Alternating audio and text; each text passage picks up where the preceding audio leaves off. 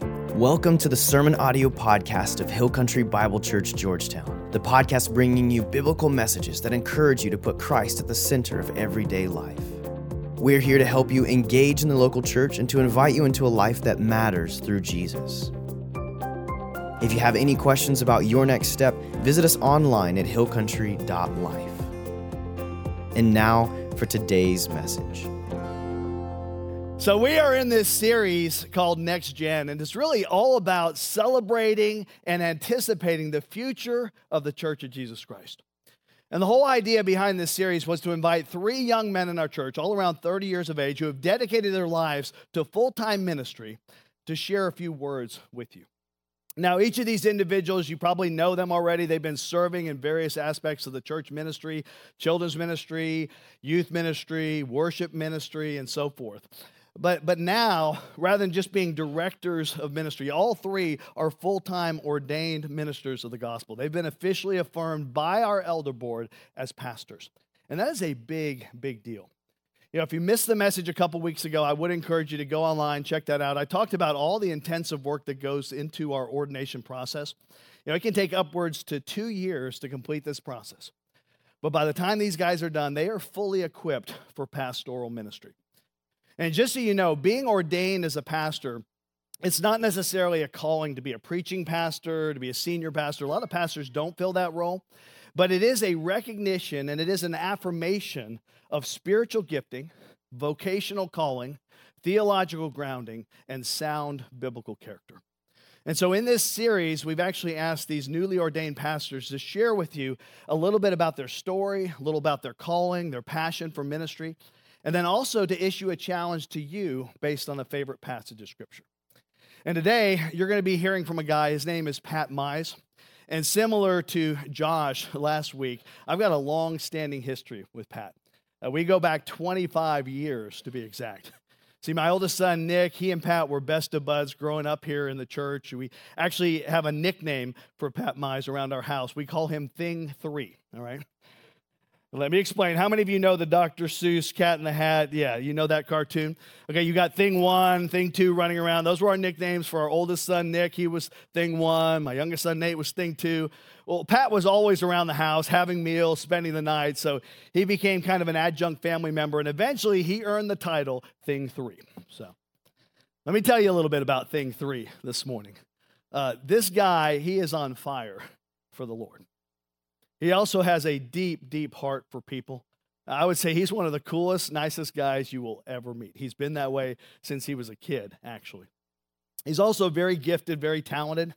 We've found, I've watched this over the years, whatever Pat puts his mind to, he does a good job at it. Years ago, we put him in charge of Summerfest, like our biggest outreach event here in the church. I mean, you're talking about coordinating hundreds of youth and adults and kids, and you've got booths, and you've got budgeting, everything. He crushed it. I can remember many moons ago when he started volunteering in youth ministry, immediately he made bonds with the teenagers. He's very strong relationally. And then one day we said, hey, Pat, why don't you give teaching a try? And he got in there, and before long, it's like, man, this guy's an awesome teacher. I mean, the students are locked in when he's talking. And so today, Pat here in our church, he does all sorts of different ministries. He is our associate youth pastor, so he works a lot with our teenagers. But he works with our kids, he works in missions, he works in facilities. We call him the Swiss Army knife around here, okay? He does it all, and he does it all really, really well. You know the reason for that? The reason for that is because Pat works hard. He is a hard worker.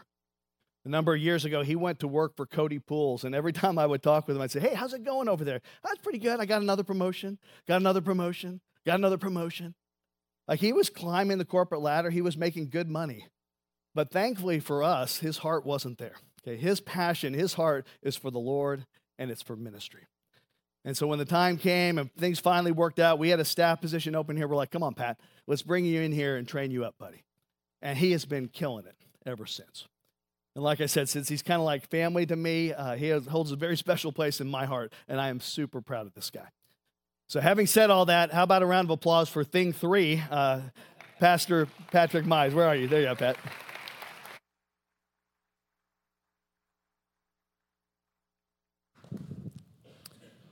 Well, I'm excited to be here. Like Pastor Brian said, I do a lot of things at the church. Normally, during this service, I'm teaching junior high down at the youth house. I don't know if everyone knows we have a youth house, but we do. It's down over there. We do junior high. We do Wednesday night youth group. We do it here and there. It is a ton of fun. So we're finishing the last, Next Generation. That's kind of the series that we're on. And they chose me to be last, I think it's just because I'm the oldest, the most wise. They wanted me to, back clean up here. I'm just kidding. I don't want to brag. I don't want to boast. You can see by that video, I normally wear a hat. I didn't want to wear a hat up here because it's a sports team. I don't even want to mention the sports team. I want them to do well, right? And I wrote that joke earlier in the week, and then yesterday, my team, they had a game, and I was so pumped. It was 31-10. We're going into the fourth quarter, and I'm like, we've got this in the bag. There's no way we can lose this game. I started texting people, which I never do, bragging, being like, our defense is killing it. I think when I sent send, then we had 21 unanswered points, and we lost that game. Yeah, it was a huge upset. All college football is talking about that game right now. It's going to go down in history as one of those crazy upsets. So I learned a valuable lesson, right? Don't make jokes, don't brag, don't do anything about your team up here, because, Pastor Brian knows that as well. I wanted to joke a little bit more about it, but I feel so bad for my team that I'm just like, I can't do it. We might go to some kind of bowl game, so I just can't do that to my team. But if you've been here watching the sermons, you've seen Josh and you've seen Troy talk about their testimonies, their story with God, and it's so cool just to see their gifts that they have and them using them in the church. They're awesome to work with. I enjoy them quite a bit. Pastor Brian, I think we're all 30. I think we are all exactly 30. I'm the oldest by a month. I'm only a month older than Troy. So we're all pretty much the same age. I even grew up in the church with Josh, which was a lot of fun. But Pastor Brian came up to us and was talking to us about a life verse. And when he said that, I drew a blank. I had no idea. I was like, life verse? Oh, man, I don't think I got one of those. There's verses I use, right? But I didn't think I had a life verse. And when he says that, Josh and Troy, boom, they already had it. They were ready to go. They were like, yep, I know what I'm going to do. And I was like, oh, no, I got to think about this. And so I was thinking about it. I think it's just because I'm such a scholar. I just know so many verses. I was like, man, there's so many to pick from. No, I'm just kidding. But later in that week, as life goes and you have struggles, I got reminded of this verse because I have to go to this verse all the time. And so I was like, man, what a good opportunity to share a verse that's really close to me that I have to use. When I was thinking about doing it as my life verse, I was like, nah, that's too simple. People know that verse, but man, I have to be reminded about it all the time, and I hope that I will just always have this verse with me. And so I wanted to share that with you guys as well. But first, we've been showing little kid pictures, so I had to do the same. I wanted to show you guys some pictures when I was younger. Like Brian said, I grew up in the church. If you know me, I can sleep anywhere. It doesn't matter. If I'm tired, I'm going to sleep. So that's a thing. There's me wearing a cool hat. I don't know why my hand's in my cousin's pocket, but that's what's going on there. And so in the middle, that is a picture of children's ministry here, not at this church. It is Hill Country Bible Church, but we were meeting at the high school back then. And so this is actually Pastor Brian's wife was our teacher, Wendy Threlkel. The blonde dude, that's Nick, that's their son. I'm the one with the camel on my head. It's funny now that I'm, volunteering and helping out with children's ministry. You have those kids that you're like, oh man, they're full of energy and they're crazy. And I get reminded like, oh yeah, I was that kid. I was that kid that was like, oh man, he's here. So it's fun. It's fun to see that. Oh, even in the bottom right, we even got Josh's sister in there. She was in my class. So a lot of fun. And so that's me growing up in the church. When I was in children's ministry, I got to hear all those Bible stories. I became a Christian at a very young age, and I was even baptized. And so that story is probably very similar to anybody who's grown up in the church and became a Christian at a very young age. And it wasn't really until I got into junior high, when I got to join the youth program at the church, that I just was like, this is awesome. I loved youth group. I loved playing the games. I loved learning the complex stories of the Bible. I loved the fellowship with my friends. Those friends that I had in that youth group are still my best friends today. They're still a huge part of my life. I still know so many of those people because it's such an important part of my life. Because I don't know if it is the same for everybody, but for me, junior high was the first time I went through struggles.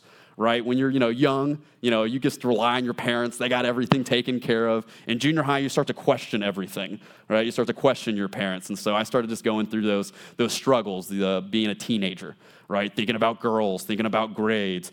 Oh, I was not a good student. I was not. In 7th grade, I think I had like a 12 in Spanish. I had like a 15 in math. Oh, we had a lot of like parent-teacher conferences, and I ended up becoming a better student. But back then, that was not me, was not a student. But junior high, I loved it. And so in junior high, I had those first struggles in my life, and because I was involved in the church, it made turning to God so easy. And some of those things I was involved with one of them was called Backyard Bible Clubs. I don't know if you guys have heard of Backyard Bible Clubs. When Brian was talking about Summerfest, that's really a celebration for Backyard Bible Clubs. And so I have got to experience Backyard Bible Clubs in all ways. I was a kid in the club. I was a teen leading the clubs, and I've actually been a leader leading the teens, leading the clubs. So top left is me being a kid. That was 2001. When we did that one, it was in my backyard. And then this is me being a team captain on the top right, and the bottom two is just me being a team player there, being part of the team. You might notice I had crazier hair in junior high, very fro-ish. I keep it short so it doesn't curl like that anymore, use lots of product, but that is my hair, super, super curly. That's why I wear a hat most of the time. I got it cut so I can not wear the hat for my team today. But Backyard Bible Clubs was definitely one of my favorite things about being in youth ministry. One of my favorite things in junior high. So when I had those struggles and I was involved in the church, turning to God was easy. It was super easy. I was involved. I had people there. It was so easy to turn there. Then, graduating high school, I told people I was going to be in ministry. That is what I was going to do. When I was in 8th grade, we had a career day. Okay, I don't know if you know what a career day is, but you actually got to pick somebody that you knew and go with them for a day at work and check out their career. I chose my youth pastor because I loved being in youth group. I couldn't think of a better job than hanging out with kids, playing games, talking about Jesus. Seemed like the perfect job. And now that I'm doing it, guys, it is the perfect job. I love it. A month ago, I was at a trampoline park. We only had one broken bone, so not too bad, right? That was a lot of fun. 2 weeks ago, we were bowling a frozen turkey at some pins, right? We call it the Turkey Bowl. We've been doing it for like 10 years now. Youth ministry is a lot of fun. And if you guys have never been involved with youth ministry or Backyard Bible Clubs, I'm putting a plug in. Guys, it's rewarding. It is so rewarding to do, and it's so much fun. So as you guys start to hear about Backyard Bible Clubs coming around, if you're thinking about volunteering for youth ministry, we can use you. It's a lot of fun. So think about that.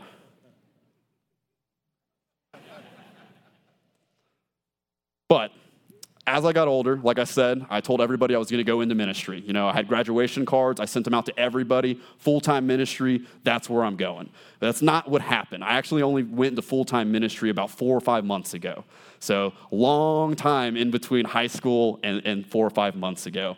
But what started to happen was after I told people I wanted to go into ministry, and that's what I thought, I graduated and next steps, right? And I started to let something creep in, and it was worry.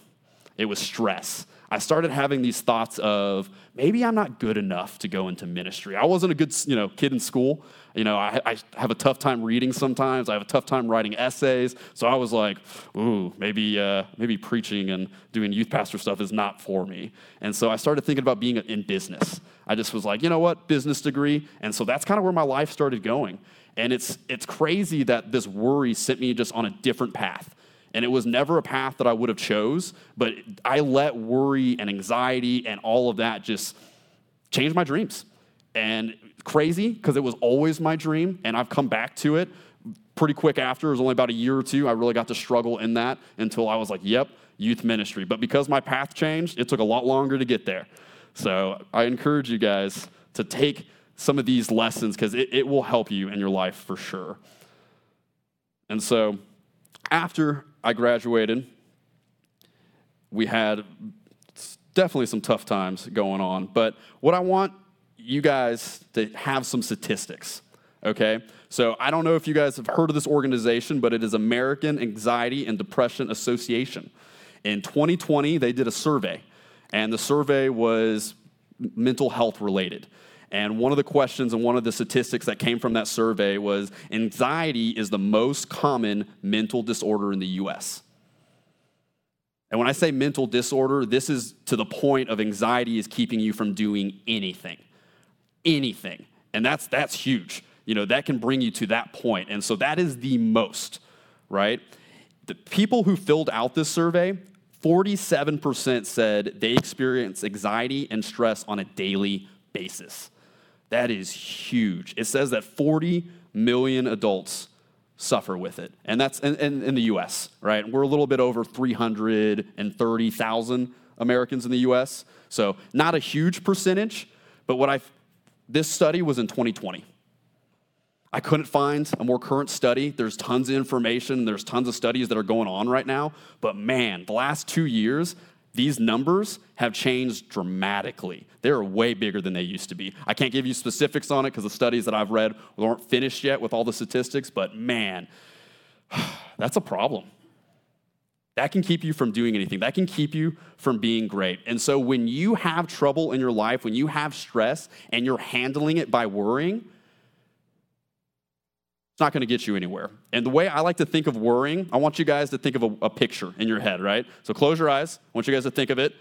Think of a rocking chair. You guys know what a rocking chair is? Yeah? Sun City knew right away. So I hope you guys know what it is too. You can open your eyes. That's all I wanted you to do is think of a rocking chair, okay? But a rocking chair, when I think of worrying and I think of a rocking chair, they both give you something to do, but they get you nowhere. It's not productive to be in a rocking chair, right? You're staying in one spot. It's not productive to worry. It's getting you nowhere. It's not going to do anything for you. But it's so interesting because you can see that, you can know that, but when you get in times of stress and anxiety and you start questioning things, worry is the first thing to pop up. It's almost innate. Like, it's so easy to worry. You don't have to think about it. It just happens. Am I right? Do you guys worry? If not, this lesson is for you to tell somebody else, right? If you don't worry, then this is not for you. But I bet you know somebody who does worry. And so when I think of anxiety, when I think of stress, when I think of worry, and it comes to the Bible, I'm always thinking about Paul. Because Paul had stuff that he could have worried about, right? Paul was stoned. It was beaten. Paul had a tough life, for sure. And what I love about the letter that we're going to be reading in Philippians is when he wrote this letter, he was in prison. I don't think I could write a letter in prison and the whole letter being about joy. That's rough. I don't think I could do that, but Paul did that. And it's so cool that we get to use this letter as an example in our lives as well, and we get to use the skills and the things that he taught this church, and we get to use it today. For children's ministry's sake, we can't go through the whole letter, right? Those teachers have so much time. I'll go 45 minutes if we go through that whole letter. We could even do a couple sermon series on the letter of Philippians and Philippi. So today we're just going to be in chapter 4, but I want to give you guys a little bit of a background of what's happening in this letter. So in the very beginning of this letter, the whole reason, not the whole reason, but a big part of the reason Paul wrote this letter was very practical. Okay, so Paul wrote this letter because the church of Philippi sent a member to him to give him a financial gift, right? Not a financial gift, but maybe a financial way to live, because he's in prison, okay? You didn't always have the food. You didn't have everything you needed. People had to support you while you were there, and so that's what was happening. There was a member of that church that was coming there to give him this gift of support, okay? And so he was writing this letter to thank them.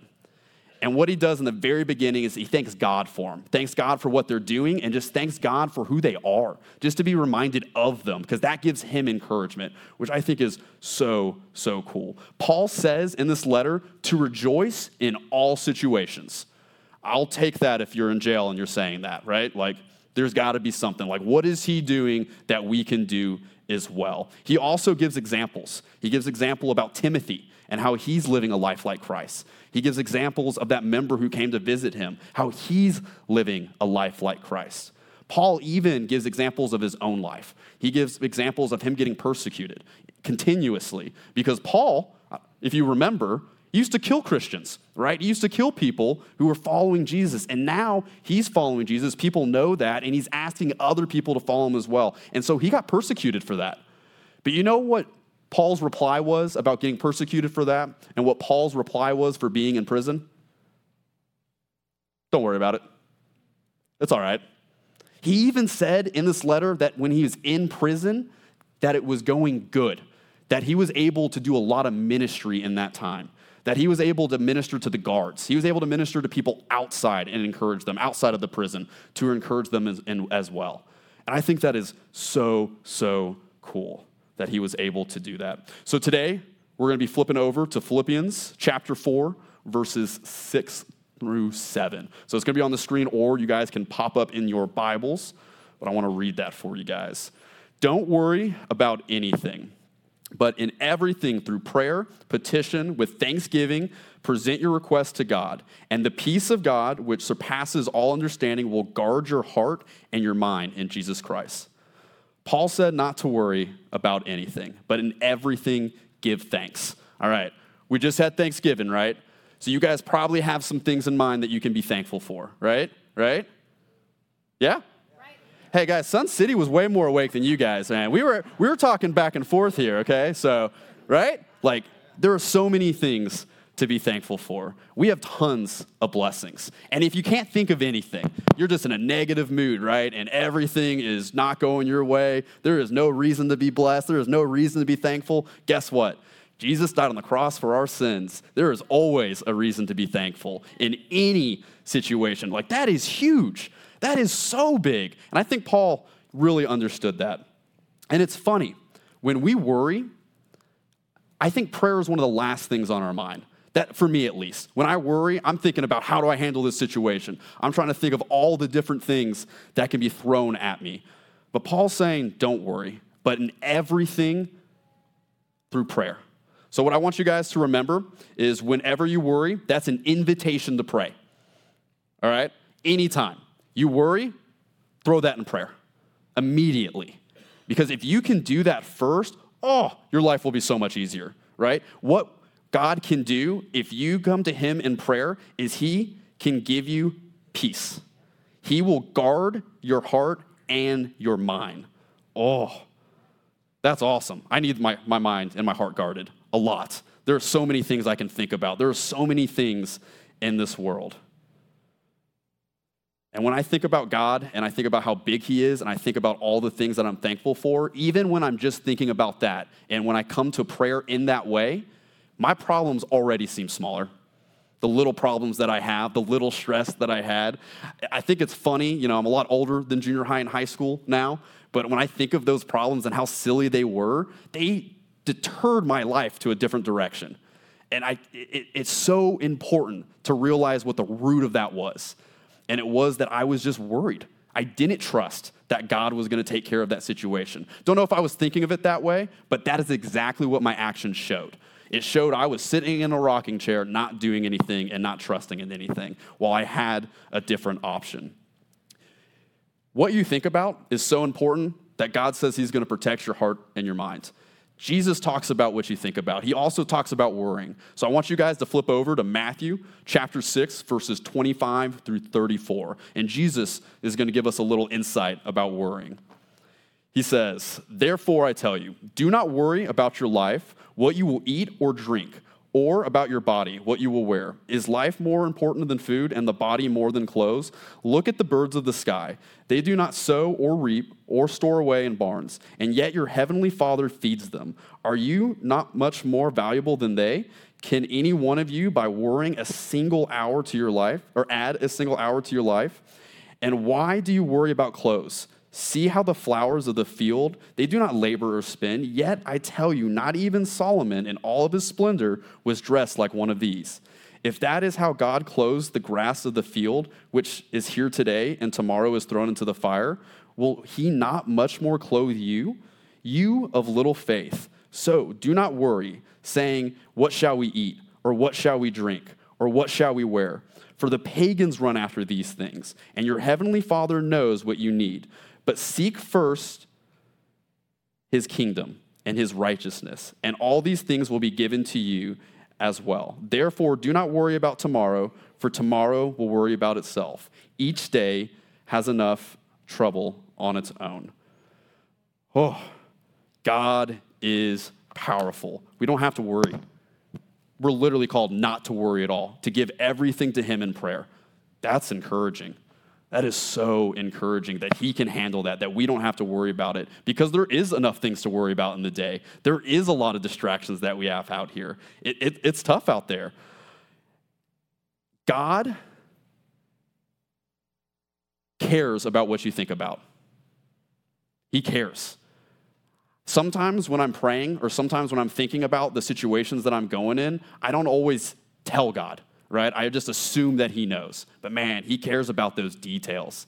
He cares about every little detail that you're going through. So give those up to him, because not only are you giving everything to God, you're taking those off your shoulders, you're building into that relationship.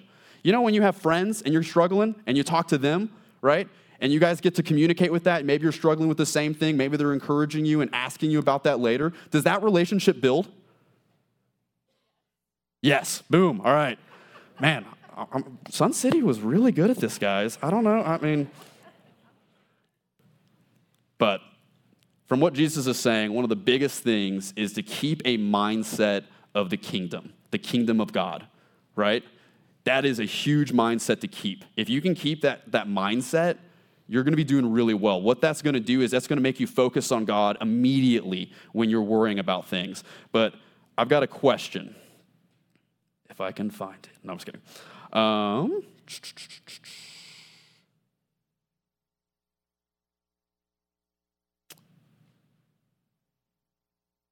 When I need guidance to make a decision, where do you go first? Do you guys go to the perspective of the world or God's perspective? Because I don't know about you guys, but for me, I have treated God like a spare tire sometimes, right? Last resort, right? I can't move. I've got my flat tire. I'll use it as a spare tire. It's like the last thing I'm thinking of to get to it. But if you can keep that kingdom mindset, it becomes one of the worst things, or one of the first things that you're thinking of. Paul continues in Philippians. I want you guys to flip over to 8 or 9, or it's going to be up on the screen right here.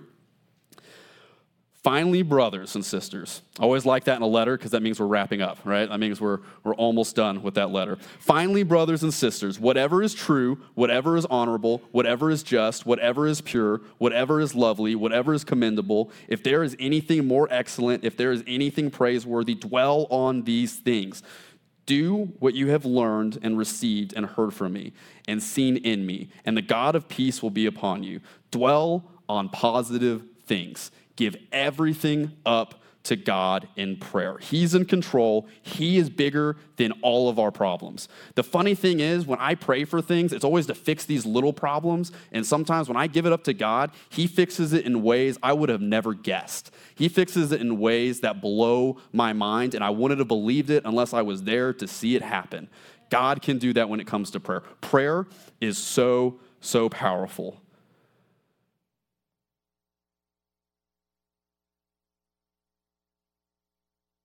I've got a quote from a great theologian, and his name is Arnold Schwarzenegger, all right? A lot of people hate this quote. I've used it in junior high and high school before, and even being a youth guy, I hate it a little bit, but it's part of a motivational speech, so I'll fill you in on the quote, because you might hate it as well. His quote is, if you have a plan B, then you're never fully focused on plan A, and that is a big mistake. And man, that's interesting to think, especially as a youth guy working in youth ministry, because I've got to plan A, B, C, D, E, F, G, right? There are so many things that can go wrong. I want to plan ahead of that. But when we're talking about worrying, plan A, give it to God. Don't need to worry about a plan B. And I like using it as that kind of an example, because what Arnold is saying is when you have a plan B, you're taking away from your plan A, right? By having a plan B, you're saying, no way plan A is working out. So when we're told not to worry about anything by a God who can handle everything, right? We don't need to have a plan B. That's just going to take away from what we're doing. Arnold, he did great things, right? Mr. Olympian, right? He was a governor. He did some great things, and he never focused on a plan B. Youth ministry, that's crazy, man. I'm going to have some plan Bs, right? But when it comes to God, I don't need one, and I think that's so cool. When I think of Arnold, I think of a big guy. I think of a bouncer. Right? Kindergarten cop, he's that party poopa, right? You know what I'm talking about? And so I want you guys to think of you being a bouncer as well. God says he's going to guard your heart and your mind, which means it's important to do so. So you're a bouncer. And guess what? You're at a party, and the venue is your mind and your heart. There's only a few people on that guest list. Those people are truth, honor, justice, purity, loveliness, commendability, moral excellence, and praiseworthiness. That's it. I guess it's the beard. But that's it. That's all that's invited into that party. Anybody else comes in, you're not supposed to dwell on those things. Give it up to God. Don't worry about it. Don't have anxiety. Give that straight up to God. When I was in 7th grade, I had to pass a test. I always forget what it's called now. They changed the name of this test like every year, but for me, it was called the tax test. And it was just this test that you had to pass to get to the next grade. It's just like a state test. You know, everybody's got to pass it. I forget what it is now, but for me, it was the tax. And I was not a great student. So when it came to doing this test, and it was a language arts test, I was worried. A little bit dyslexic, dysgraphic. I struggle with reading and writing. So for me to pass this test, I was like, oh, no. So I was in junior high. I was involved in the church, so I started praying about it. I started telling people about it. My parents helped me pray for it. It was a struggle with everybody because everybody knew that I was struggling. And then when it was time to take the test, I took the test. I was prepared as much as you can be for a standardized test like that. I had a good breakfast. I had a good night's sleep. And so day of the results come in, all right? I'm sitting in class, and the teacher and all the students, they don't care. They all knew they passed that test. Well, I am, did I pass? What's going to happen? What's going to go on? And it's super interesting because one by one, the teacher's like, hey, do you just care if I call it out? And I'm like, no, this cannot happen. And she's just telling people like pass, fail. So I was like, okay, that's not that bad. If they heard I fail, I can be like, barely, right? Like, that's a bummer. So she's going pass, fail. Everyone's passing. No one's failing. You know, I assume the teacher knew no one failed. That's why she did this. But they picked me to be last, and so I'm waiting there hearing pass. And I'm like, oh, man, this is getting rough. And then the teacher comes to me, last student, and she goes, hey, do you care if I tell the student what grade you got? And I was like, no, you're not going to tell him what grade I got. No, thought she was just trying to embarrass me at this point. And she goes, well, I'm going to do it anyways. She goes, hey, Pat was one of 5 students out of the state of Texas that got a perfect score. Yeah, really good at cheating, guys. Really good. No, that's all God. That was a God thing. My dad, he'll tell you that was the Avocare Spark thing, right? Because, I had one of those. I was focused. But, there's some prayer there too, right? So, but that's so crazy. I was praying to pass, right? I wasn't praying to get a perfect score.